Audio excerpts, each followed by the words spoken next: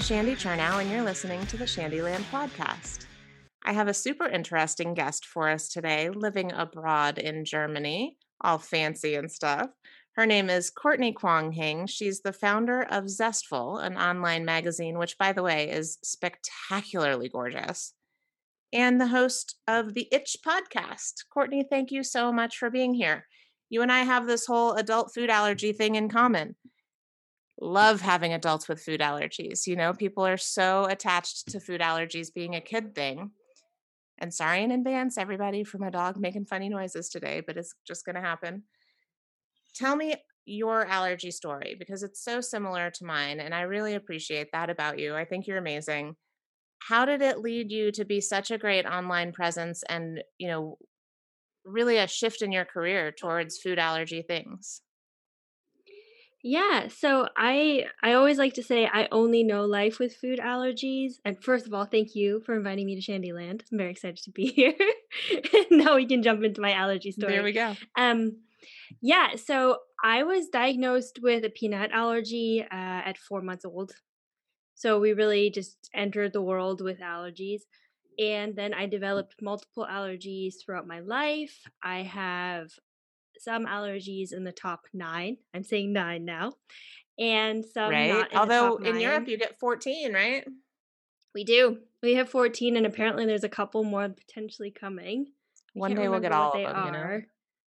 Well, if we get everything, then I wonder it would be like the top 112. Maybe one day we'll just Something be like that. food allergies. Yeah, exactly. And then they'll all get treated evenly. Yes. Because I know you have a sunflower allergy, and so do I, and that one Pork, is yeah. a beast. Super irritating. But yeah, sorry, I interrupted you. So allergy story, 4 months old, peanuts. Yeah, and then I've developed multiple allergies since. I have oral allergy syndrome, which kind of makes everything a little bit gray for a lot of people.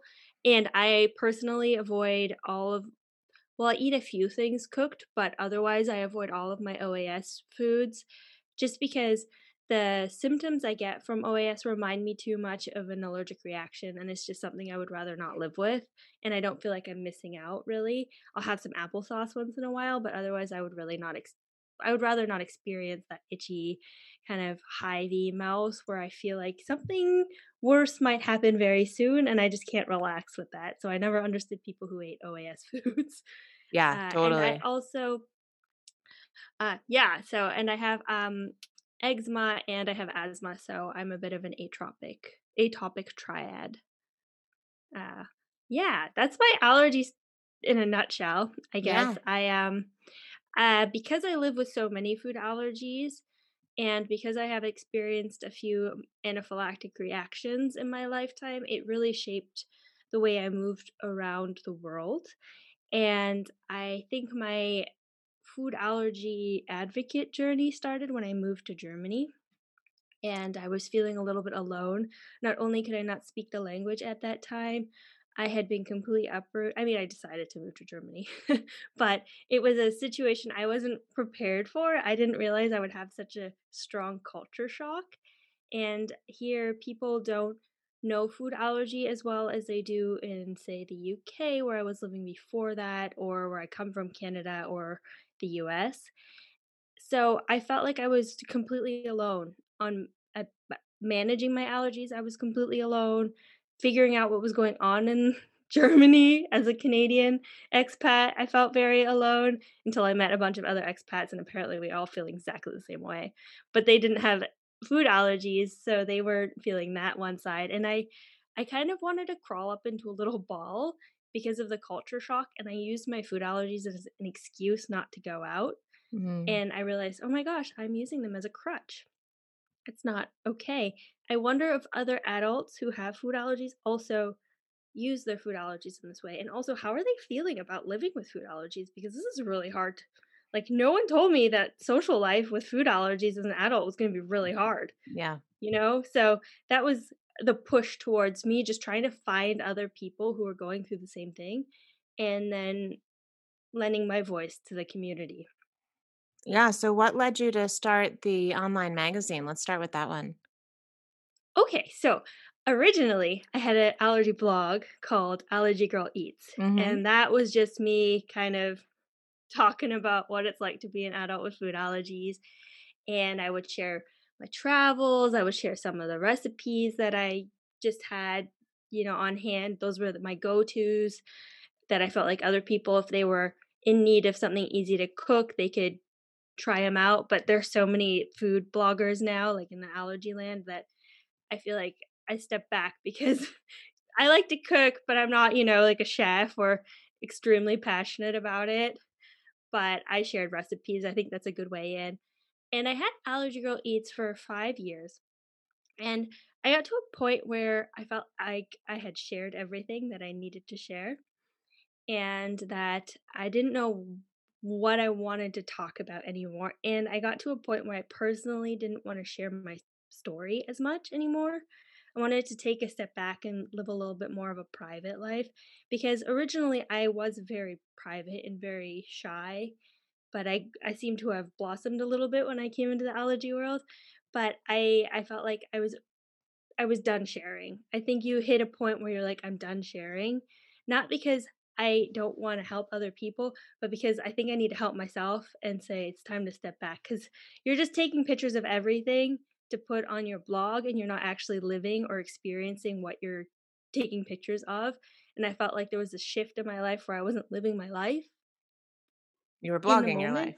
Yeah. Yeah, exactly, and I thought, "Whoa, that's not a healthy place to be. This was supposed to be a passion project. This was supposed to help other people and help you, and now you're in kind of a weird place, and that's not Yeah. healthy." And also, there's a pandemic going on, so you can kind of figure out what's going on in your life It starts because out as everyone therapy else for is you and turns into something you need therapy for, right? exactly. No, it's so Yeah. true. At the beginning, it's like it's this thing. It's like finding a fine balance, right? So, yeah. So I also had always been friends with Shala, and she also shared her journey as an allergy mom on a blog. She's My Berkeley Kitchen on Instagram, and her blog's called My Berkeley Kitchen. And we were always friends, and I was telling her a little bit what was going on with me, and she shared the same with her. And we also connected in terms of what we felt we wanted to see more of in the allergy sphere.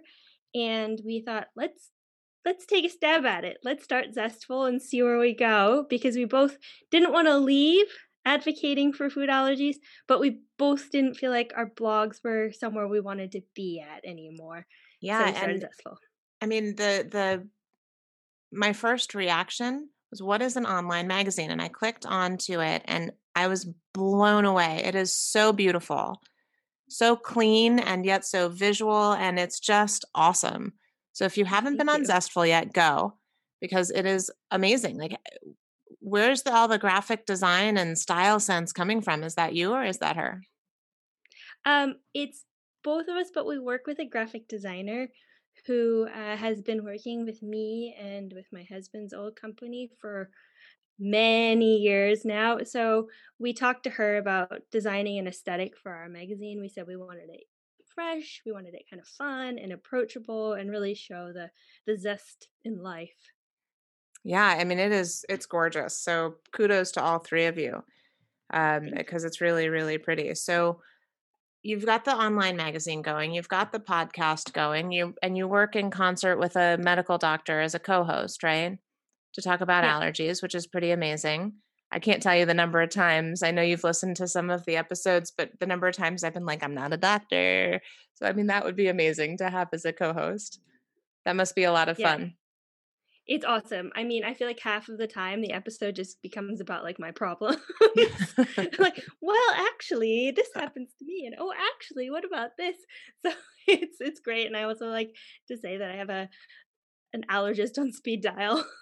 I can just text her, and be like, "What is this thing that is showing up on my arm? Is it a rash? Is it a hive? Help me." Or, "Can I eat this? What about this? I've never heard of this food." So it's been kind of fun to have her, and she's also become a really good friend. But I think for me, it was like, yeah, I'm not an allergist, but I want to talk about these things. And so it's a great perspective for me to have this conversation with an allergist outside of our community, because I feel like you and I can talk about things, but we're Sure. not necessarily informed to talk about these things and for other people to hear us talk about them and feel like they can take that as advice. But when you have an allergist, you can talk to them about that. And what's also interesting is that Pyle, so Dr. Gupta, my co host, she said that having these conversations with her has helped her also as a doctor because she doesn't have that much time when she's with her patients to go into more details, to continue that conversation because you've got 15 minutes with your doctor. So you have to Right. get what you need to get to. But to have these longer, continued conversations, she learns so much more and she can treat her patients in a different way because she's heard these different stories, which she wouldn't have otherwise. Yeah, I can totally see that. I had Dr. Kim from UNC on, I don't know what episode number ago, but and he turned out to be a food allergy dad, but after he was a food allergy allergist, and he's like, it makes me such a better doctor because I've got a new perspective, right? Coming from a place of really truly empathy, Yeah, it it's makes it true. Food allergies are I say they're a lifestyle diagnosis, right? Because it's like, sure, you can eliminate all of the things from your diet, but that's not where it stops. Food is everywhere, and everywhere. you're going to encounter it in the strangest places, and you need to figure out how to deal with that. Yeah, I mean, for me, the thing that's the most impactful is that it's just exhausting to have to deal with all the time. It's like there's no break, right? There's no time, there's no cheat meal, there's no, oh, today we're not going to think about this. Today we're just going to run through the buffet and eat everything that we've ever wanted. No, it doesn't work like that, right? There's Yeah, just no, and it's never a like, break. right, like even that, oh, let's just go for a walk or a hike. And it's like, okay, so we're gonna go out for 4 hours. I should probably eat something or pack something because I know that you'll just grab something on the road. But that's not very possible for me. And if I just grab something on the road, it's gonna be like gummy bears or Right? something like that. Yeah, or grab something on the road means reading a lot of labels. On the topic of labels, you're living in Germany. I want to dig into this because you moved to Germany not speaking German. Could you have chosen a more challenging language to move into, or like Right? What using our alphabet? Yes. while That's using our alphabet? ridiculous. Good point. How did that go? Like, how did you do that? Well, I moved for love. So that's, I mean, there you go. Why move? Because your heart's taking you there. I love it. Um, and I moved to Berlin, which is quite an English speaking town. Actually, if you go to a coffee shop, like one of these kind of hipster coffee shops, you go in and you just speak English because the barista probably doesn't speak German. So it's very Seriously? international. Yeah, totally. My husband used to laugh when I would like try so hard to speak German to everyone. He's like, they're probably Australian, right? Like, don't even bother. I'm like, yes, but I have to try. He's like, yeah, but you two guys, you both sound so silly together because you barely speak German. And you're trying to have a conversation. You're both English speakers. I was like, okay, I get you. How's your Um, German now? it's good. Yeah, I mean, it's not great. I write probably at like a junior kindergarten level, but I can have a conversation. I can understand. I can watch TV. Like that's fine. I think for me, I'm not planning on writing much in German. I can read it to a certain extent, and I can have a conversation. But It's yeah, like you don't can get me watch the writing news, you anything. can see a TV show, whatever. You can go through Yeah, the and I can grocery like store. hang out with my in-laws for 3 days only in German. There you go. Yeah, so that was, I think that was, like, the tipping point where I was like, "Okay, I'm okay with this language now." But Yeah, move that's a big one. I had when my kids were younger, I had au pairs, which is a great program, by the way. If anybody's ever interested, let me know. But the first one was from the Czech Republic. Jana, she's amazing, but didn't speak great English. And part of the joy of that was kind of learning each other, right? And then Lucas came from Germany. He came from Hamburg, and his English was perfect, right? And so I was like, wait a minute, how am I supposed to teach you anything? But he's like, yeah, I mean, he's like, everybody's English is like this. Yeah, it's true, everyone's got really good English. Yeah. Well, everyone in the younger generations, because, like, if you go to the post office or sometimes the grocery store, they don't speak any English. Like that was for me. I was like, oh my god, no one speaks English at the grocery store. Shoot, Yeah, and this is that's a gonna big be one, right? epic. So, Yeah. was your first set of vocabulary words all food based? Um, I'm not sure. I think I was so focused on trying to have a conversation, the food didn't even come into my head. Also, I live in Germany, which is part of the EU, and a lot of packaging has multiple language, except for English. Actually, most packages don't have English, but I speak French, Yeah. so I would just find packaging that had French, and I would just read the French labels. So that's kind of how I got through it because at that point we didn't have, this fancy Google Translate where you can just hold your phone and it translates for you, like the picture. So I had to just navigate the labels that had French. Wow, that's pretty crazy. So you're trilingual. I love it. Americans Yeah. take note. So you mentioned that in Germany, people aren't quite as knowledgeable about food allergies as they are other places in the EU. Here, I mean, people think that, well, within the food allergy community, I guess I should say that Europe is so much further ahead. You're more enlightened, or however you want to put that, about food allergies. So it's interesting to hear you say that Germany's maybe not quite so much. How does that go? Yeah, so Germany, I mean, they're great when you kind of explain what food allergies are, and it's become a lot bigger. So when I first moved here, I felt like every time I had the food allergy conversation, it was like a new thing for the person I was talking to. But they have, so at restaurants, they made it law that you need to mark the top 14 allergens in your menu.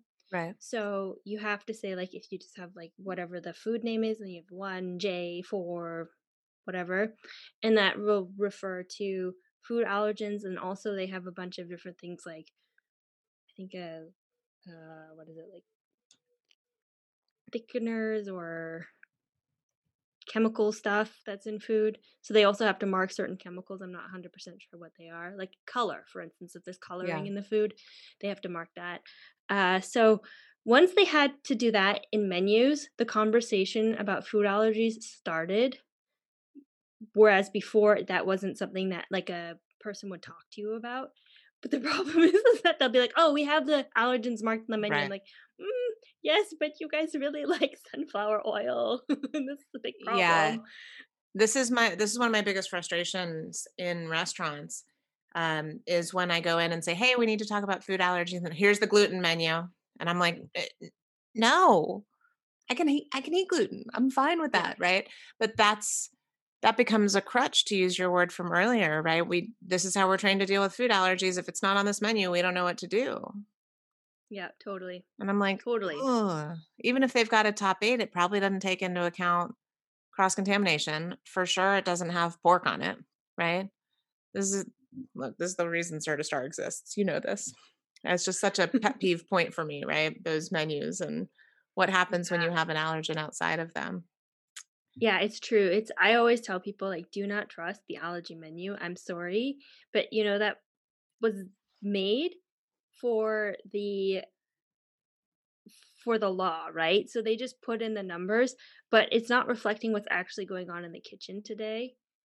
Who knows who made this menu and who knows how Yeah. old that menu is. So do not rely on it. You need to always have that conversation, especially in places like Europe where we don't have, like, so England is a different country when you talk about food allergies because they're much more aware of it. But I'm talking about Europe, like the continent Europe. So my experience really just to put out there what countries I've been to, so kind of blanket statement, is I've been to like Denmark, France, Italy, Czech Republic, Austria, and Germany. So those are the places that I know the best. And I know that you need to have that conversation because they don't think about what goes into what, like for instance, olives. So I'm talking from a sunflower allergy Sure. perspective, or even soys a lot of the times, like what things are packed in.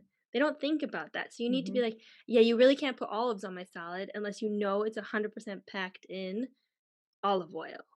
Because if not, it's probably packed in sunflower oil and I cannot have that. So you have to have that conversation because they don't think that many steps ahead. Yeah. No, I hear that. Everything, all those details are so important. And yet it feels like it's so difficult to get that point across, in conversation. Frustrating. So I know you feel kind of the same way that I do, that you end up talking about food allergies, all the time, right? How do you make sure that you not only are a whole human, but get to behave that way and other people don't just treat you as like, oh yeah, there's the food allergy person, right? How do you kind of get that not out of your persona or out of your but so that it doesn't become your whole identity? Yeah, that's a really good question, and that's I think something that I still struggle with, I don't wanna be seen as the girl that has food allergies, which is a little bit challenging when you have a online magazine and a podcast, and that's basically all you do. Yep, So people are like, "Oh, yeah, Courtney, she's a food allergy person." It's like, yeah, okay, I am because I also do that professionally." But I think that it's really about, finding a way to manage your food allergies and being really comfortable with the way that you manage your food allergies, and then not letting that be the thing that's driving whatever you decide to do. So if you know that you've got this, like, okay, I know this is what I need to do to feel comfortable with whatever activity we're going to go do. If it's done, it's prepared, then you don't have to think about it. And you have to show people that you've got this, you can manage it. They don't need to also worry about you. I mean, you would like to have people know that this my epinephrine is there, so please just in case, but you don't wanna I always like to steer the conversation away from food allergies when I feel like it's not actually gonna be that interesting for people, you know? for You also sure. just have to gauge it, like, we don't have to talk about food allergies, trust me, it's not that interesting. Well, yeah, and I mean it's literally all we end up talking about, right? But Yeah. I had an interesting experience this weekend. Oftentimes people will even unintentionally kind of I end up feeling a bit like a burden, right? And this weekend I was at a birthday party and I texted the gentleman who was going to be grilling because there was going to be sausages, can't have them because pork, and burgers. And I was like, "Hey, if you don't mind, like could we segregate the burgers? Like can we at least make mine first or, something?" He was like, this is so shocking to me. He goes, "I already have you covered." He said, "I have separate sets of utensils. I already know how big the grill is. The burgers will be on this side. The sausages will be on this side. Like I have separate things. I'm bringing utensils for you." I was like, "What? Yeah. Really?" Like someone who's a friend, but not like soup, they don't live with me, right? I was so shocked, like in a good way.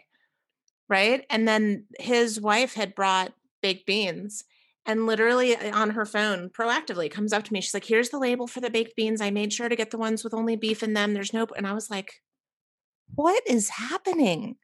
It was just so shocking to me to have such a intentional, proactive, let's keep Shandy safe thing. I don't know that it's really ever happened that way before, you That's pretty know? amazing. Yeah. Right? And for it not to be like family or like, right? Just let's have a birthday party and we know Shandy's coming. It was so cool. Yeah. I think that's super awesome, and I think, part of that is probably that you're just showing your friends, like, it's super easy to manage my food allergens, like, you don't have to freak out, it's actually quite easy, here are the steps, and if you show people the steps over and over and over again, so you're consistent about how you do it, and I think that's important is to be consistent, but if you're consistent about it and they go, "Oh, I can do that too. That's actually not so hard." Then I think people are really happy to cater to us because they know that they can because they feel confident in watching you do it. So I think it's very much Yeah. like a child and a parent, but modeling behavior and showing people like, okay, they're really hard sometimes. And yeah, they can be really scary, but look, this is how you manage them. This is how you get through the day after every day, and not having an allergic reaction. I Yeah. think I mean, it that's was really just the important. coolest thing. I was just so grateful for it, It was neat. It's weird to feel taken care of too in the food Totally. allergy sphere, right? Like, where you're like, Yeah. "Someone just totally took care of me." That's weird. I'm It used to it was being, like, back up against the wall, ready to dig out labels from the garbage can. You don't know how to react sometimes. It's like, "Thank you for being so caring." right. I mean, it just is never to that degree without me poking and prodding at it, right? I was just so taken aback in a good way, right? It was great. I loved it. So, all right, let's talk back. Let's get back to you. But I was just so surprised. It really took me, it shocked me. In case you can't tell. Um, but let's talk about this whole getting together thing and traveling. And you mentioned like 27 countries or whatever that you've already been to in Europe and your experiences there. I know it wasn't 27, but I don't know what the number was, so I picked that. What are your tips for people traveling to Europe now that things are starting to, open back up again? What would you tell, US and Canada travelers with food allergies coming over there? I would tell them it's totally doable, like, you can always find a way. Uh, some things that I like to say is maybe if you're a little bit nervous, think about staying in a place with a kitchen so that you can cook at least one of your meals a day so that you know that you have, like, a big hearty meal in case you're not able to speak the language or you're just not 100% comfortable eating out at home or, internationally, because not all of us eat out all the time. Um, bring an allergy card. That is like my 100%. I will not go anywhere without at least a stack of allergy cards because that starts the conversation. I think people can talk about food allergies and we have all of these, diets and different preferences that people have, but the moment you bring an allergy card, they'll stop and they'll try and have a conversation with you and bring it in their native language as well as in English because they really appreciate when you've gone that extra step and brought it in their language so you can try and communicate it with them. I think that it's broken a lot of ice. Can you say it's broken ice with a Yeah. waiter? But I think it warms the conversation and you feel a little bit more taken care of. Or you see their face and you're like, let's go somewhere else. It's a good tell whether they're going to be able to take care of you or they're just going to not. The other thing about Europe, if you can, don't go to any of the big touristy restaurants. So Mm. any of the restaurants in big tourist spots, don't go there if you want to eat out. Really, there's a lot of ready-made food. It's very busy, and they just don't take the time to have that conversation with you because they're used to tourists, and they don't the waiters don't get treated that nicely sometimes from tourists. So I think if you can go off the beaten track a little bit, you might have a little bit of a harder time with language, but at least you'll be taken care of better. And I love again, that. if you have your translated card, I think it will start that conversation. And Google Translate on your phone is so good. Super So good. also try and get data package because that will be your lifesaver. Yeah. So that's a great tip whether you've got food allergies or not, right? Go off the beaten path. Don't go to the big touristy restaurants. You might have an issue with language, but use the Google Translate. What would be your other European travel tips? I know everybody's super excited to get back to being able to go places, right? So, what would you say to people without, food allergies or not? What are your good European travel tips these days? My favorite thing is just to explore a city. You just kind of drop yourself and then walk and then see the city that way. And then, like, your first day there, just walk as much as you can. And that'll kind of give you a good footing. And then you can decide, okay, tomorrow we're going to take this section again. Or you walk by a really cool museum and you're like, let's go there. So I personally like to see a city by foot. And I love Airbnb tours. I don't Those are even know what that great. is. What's an Airbnb tour?